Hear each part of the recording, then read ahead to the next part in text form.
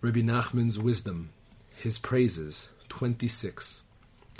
The Rebbe spoke out very strongly against those who thought that a tzaddik attained such heights due to the lofty level of his soul. The Rebbe insisted that this was not true, but that it depends entirely on good deeds and effort. He was very specific when he emphasized this. He said, every person can attain the highest level.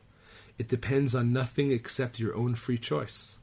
You must truly care about yourself and carefully decide what is truly good for you, for everything depends on one's deeds. Avot 3:15. 27. Therefore, even the fearsome wonders that we saw by the Rebbe are of no concern to us here. According to his high level, these were not remarkable at all. We only seek to relate lessons of devotion, in order that an intelligent reader seeking the truth should be able to derive some inspiration. There are no excuses. Every person can aspire to the highest level, if he follows the ways of the Rebbe recorded in this volume. The main thing is prayer.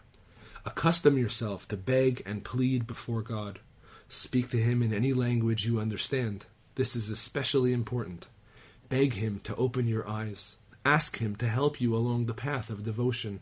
Plead that you be worthy of drawing close to Him. The little we have written here should be enough for all who seek the truth.